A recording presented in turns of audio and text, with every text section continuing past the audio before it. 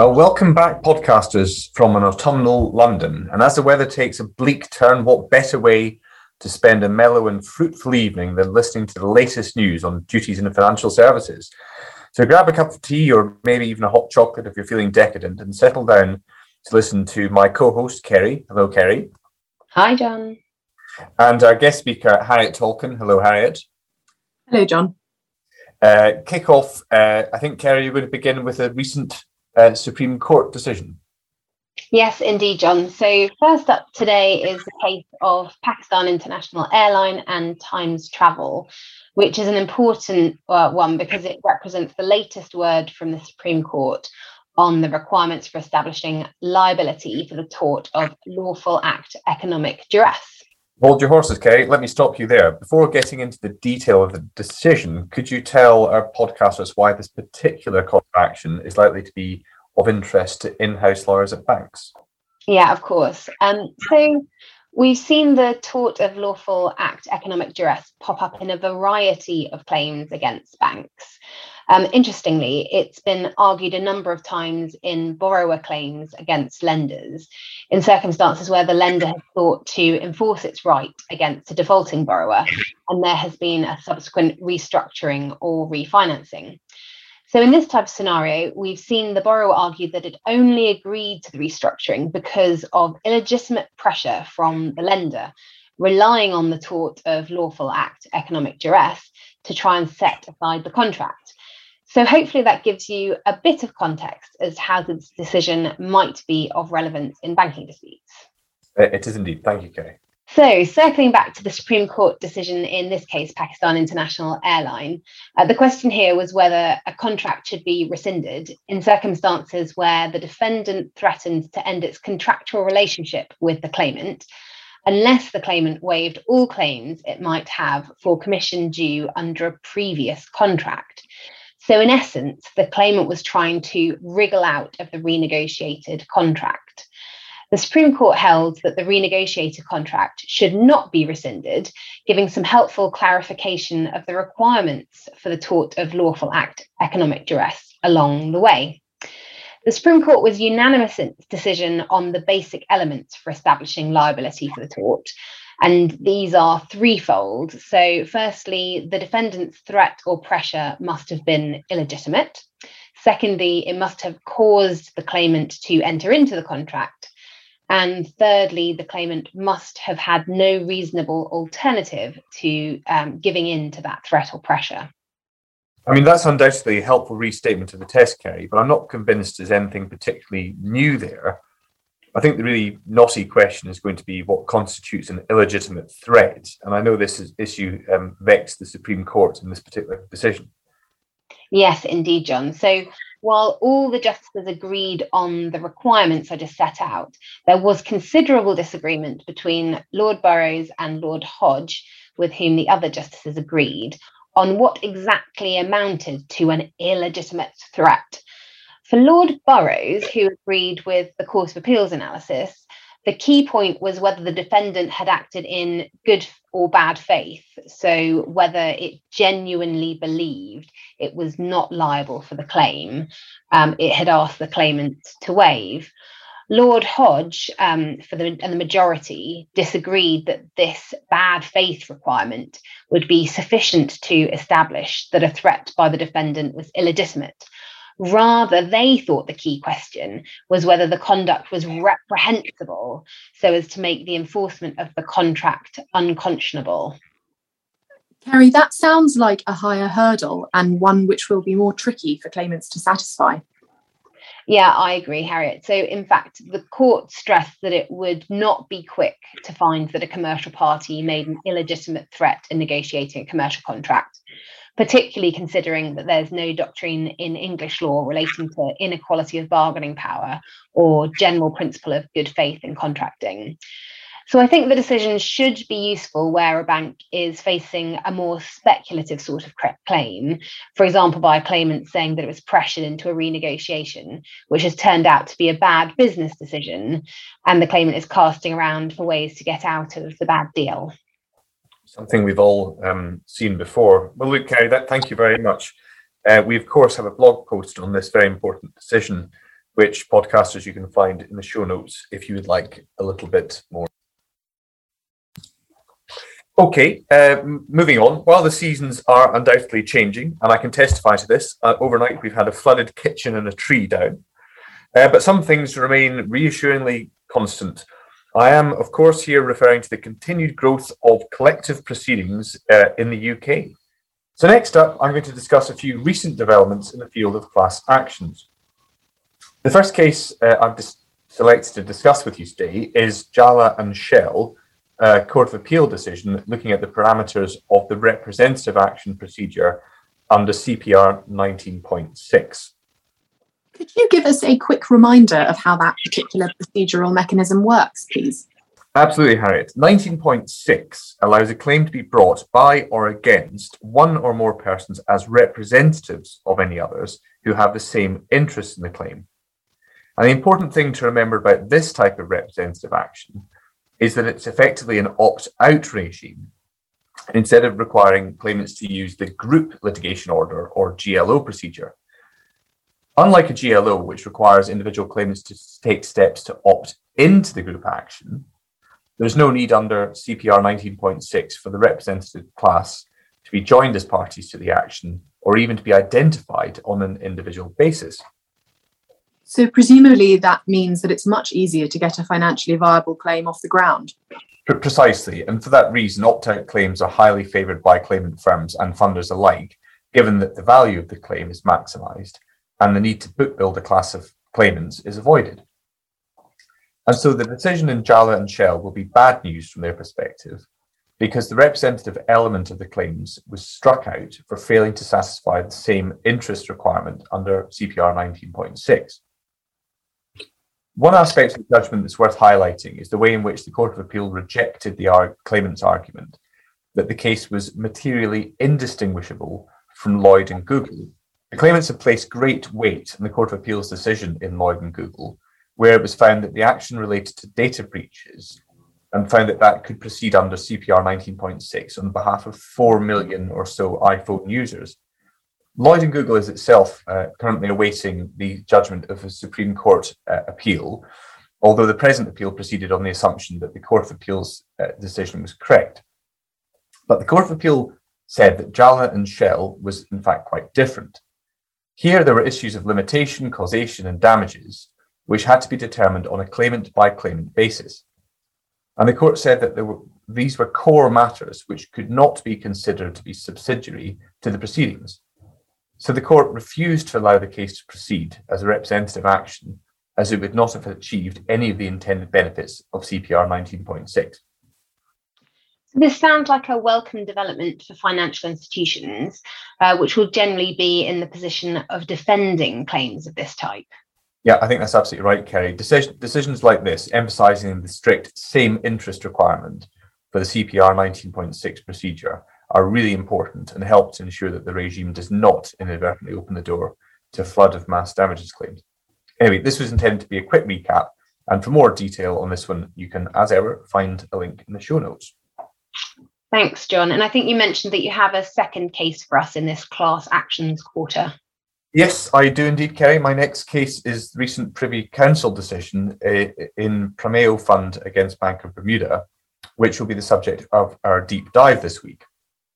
And the decision concerns the reflective loss principle, which has a tendency to crop up in group shareholder claims. And so I thought it would be suitable for this segment. And this is a principle we've covered quite a lot of in recent podcasts. It might even give your favourite Quinscare a run for its money, Kerry. Oh, John, the jury's still out on that one. Well, look, we've been very loyal to Quinscare on this channel, but maybe Prameo can sway us towards the reflective loss principle. Let's see. John, could we have a quick rundown of the principle before we dig into the main judgment? Yep, yes, of course. Sorry to get ahead of myself. In a nutshell, the reflective loss principle means that a shareholder cannot bring a claim based on a fall in the value of their shares, where that fall is the result of loss suffered by the company, or where the company also has a cause of action against the same wrongdoer. The uptick in coverage of cases considering the reflective loss principle has been driven by last year's Supreme Court decision in Sevilla and Marex, which provided some much needed clarity on the precise scope and application of the principle. And since then, many of the cases that were stayed pending the outcome of Marex have been decided. I won't repeat the detail of Marex here, as it's not needed for us to consider the recent decision in Primeo. I'll just note that the Marex decision confirmed that the reflective loss principle is a bright line rule, but it sought to rein in attempts to apply the principle more widely by making it clear that the rule should not be applied outside of shareholder claims, and specifically, it does not extend to prevent claims brought by creditors. If you're interested in a more in-depth analysis of Marex, please do listen to our podcast covering the judgment, which I think was episode 20. So, John, what novel angle did the Privy Council have to consider in the recent case? Yes, well, it's an interesting point, Kerry. The case focuses on the time at which the reflective loss rule falls to be assessed. And this is very important because it will affect who is barred from bringing a claim. So, for example, if someone is a shareholder at the time the relevant cause of action arises, but they've sold their shares by the time the claim is issued, is the claim that of the ex-shareholder barred by the reflective loss principle? The key takeaway from the case is the board's confirmation that the reflective loss rule falls to be assessed as at the point in time when the claimant suffers the loss. And the board emphasised that the reflective loss principle is not a procedural rule concerned with the avoidance of double recovery only, but it has to be applied as a substantive rule of law, focusing on the nature of the loss as assessed at the time that the loss is suffered. That's really interesting. So has this point been given much thought in other cases then? Yes, it certainly has. There have been a few conflicting decisions on timing since Marex, and the Primeo Fund decision helpfully resolves the anomaly by expressly confirming that a shareholder who has suffered loss in the form of a diminution in value of his shareholding, which is not recoverable as a result of the reflective loss principle, can't simply avoid the exclusion by converting the loss into one which is recoverable simply by selling their shares. Okay, that makes sense. John, you've mentioned that this is a Privy Council decision. Could you confirm its precedent value? Let's go back to basics. So while the Privy Council does not bind English court, they do their decisions do have great weight and persuasive authority unless they're inconsistent with a decision that would otherwise be binding on the lower courts. So we expect the approach to the timing question in this case to be followed when the reflective loss principle next appears before the English courts. Well, until then, for those who would like to read the blog post, there is a link, as ever, in the show notes. There is indeed, Kerry. Thank you. And in keeping with the autumnal theme of this podcast and with Halloween fast approaching, I will move us seamlessly onto the next section of the podcast to look at whether there are any legal skeletons in the disclosure closet. And that segue has certainly frightened me. So over to you for this one, Harriet. That was a truly ghastly introduction, John. Thank you. But I can confirm that I have two short disclosure updates for you. The first is the recent decision in State of Qatar and Banque Haveland, which considered a key issue for in-house lawyers at banks, namely the disclosure of documents that have been created as part of an earlier internal investigation. In short, the High Court granted the claimant state's application seeking the disclosure of an investigation report which had been created by an accounting firm instructed by the defendant bank. These documents had originally been withheld from disclosure on the grounds of litigation privilege. Now, the court said that at the time the relevant report was commissioned in this case, there was little evidence that adversarial proceedings were reasonably in the bank's contemplation. The court was equally unconvinced that the sole or dominant purpose in commissioning the reports was conducting, settling, or avoiding litigation. Now, I think the decision on dominant purpose is particularly harsh because the court commented that even if the bank had reasonably contemplated adversarial litigation, the report was not produced for the dominant purpose of litigation. Did the court say what it thought the dominant purpose of the report was for? Yes, John, it did, for fact-finding and to be able to answer the regulator's questions. I think I agree then. The decision does sound pretty harsh in that aspect. If proceedings had been in contemplation, and I'm not sure how finding out the facts could be seen as a competing purpose to the litigation, surely that would be part and parcel of the anticipated litigation. But yes, absolutely. In that scenario, I doubt the bank would have been investigating the facts as a matter of academic interest. But it certainly helps to highlight the difficulties faced by financial institutions who seek to withhold or redact an investigation report on the basis of litigation privilege. If you would like to read about this decision in more detail, there is, as always, a link to our blog post in the show notes. I guess you could say that one is more of a trip than a treat. Haha. Anyway, so now seems like a great time to tell our listeners about HSF's new tool for those navigating the complexities of legal privilege, Harriet. It does. Following on from the fantastic feedback the firm has received in past years from clients about our handy client guide to privilege, HSF has, drumroll please, released a new English law legal privilege app. Accessible from mobile and desktop, it involves answering a short series of questions, which are then analysed to determine whether documents are likely to be privileged or not. You can find out more about our new app and how you can use it via the link in the show notes. That was a spookingly professional voiceover, Harriet. You'll be after my job next when I move to Radio 4. I think you mentioned there was a second disclosure update for us. Yes, just a very quick one. I'm sure all of our listeners will be well aware of the ongoing disclosure pilot scheme, which was introduced in the business and property courts at the start of 2019 under Practice Direction 51U. So this is just to alert you to the fact that the pilot has now been extended to the end of 2022. Thank you very much, Harriet. Great news, I'm sure. To round this episode off, I'm going to hand over to our resident LIBOR expert, Kerry, to give you an update on the UK's safe harbour legislation. Kerry, over to you.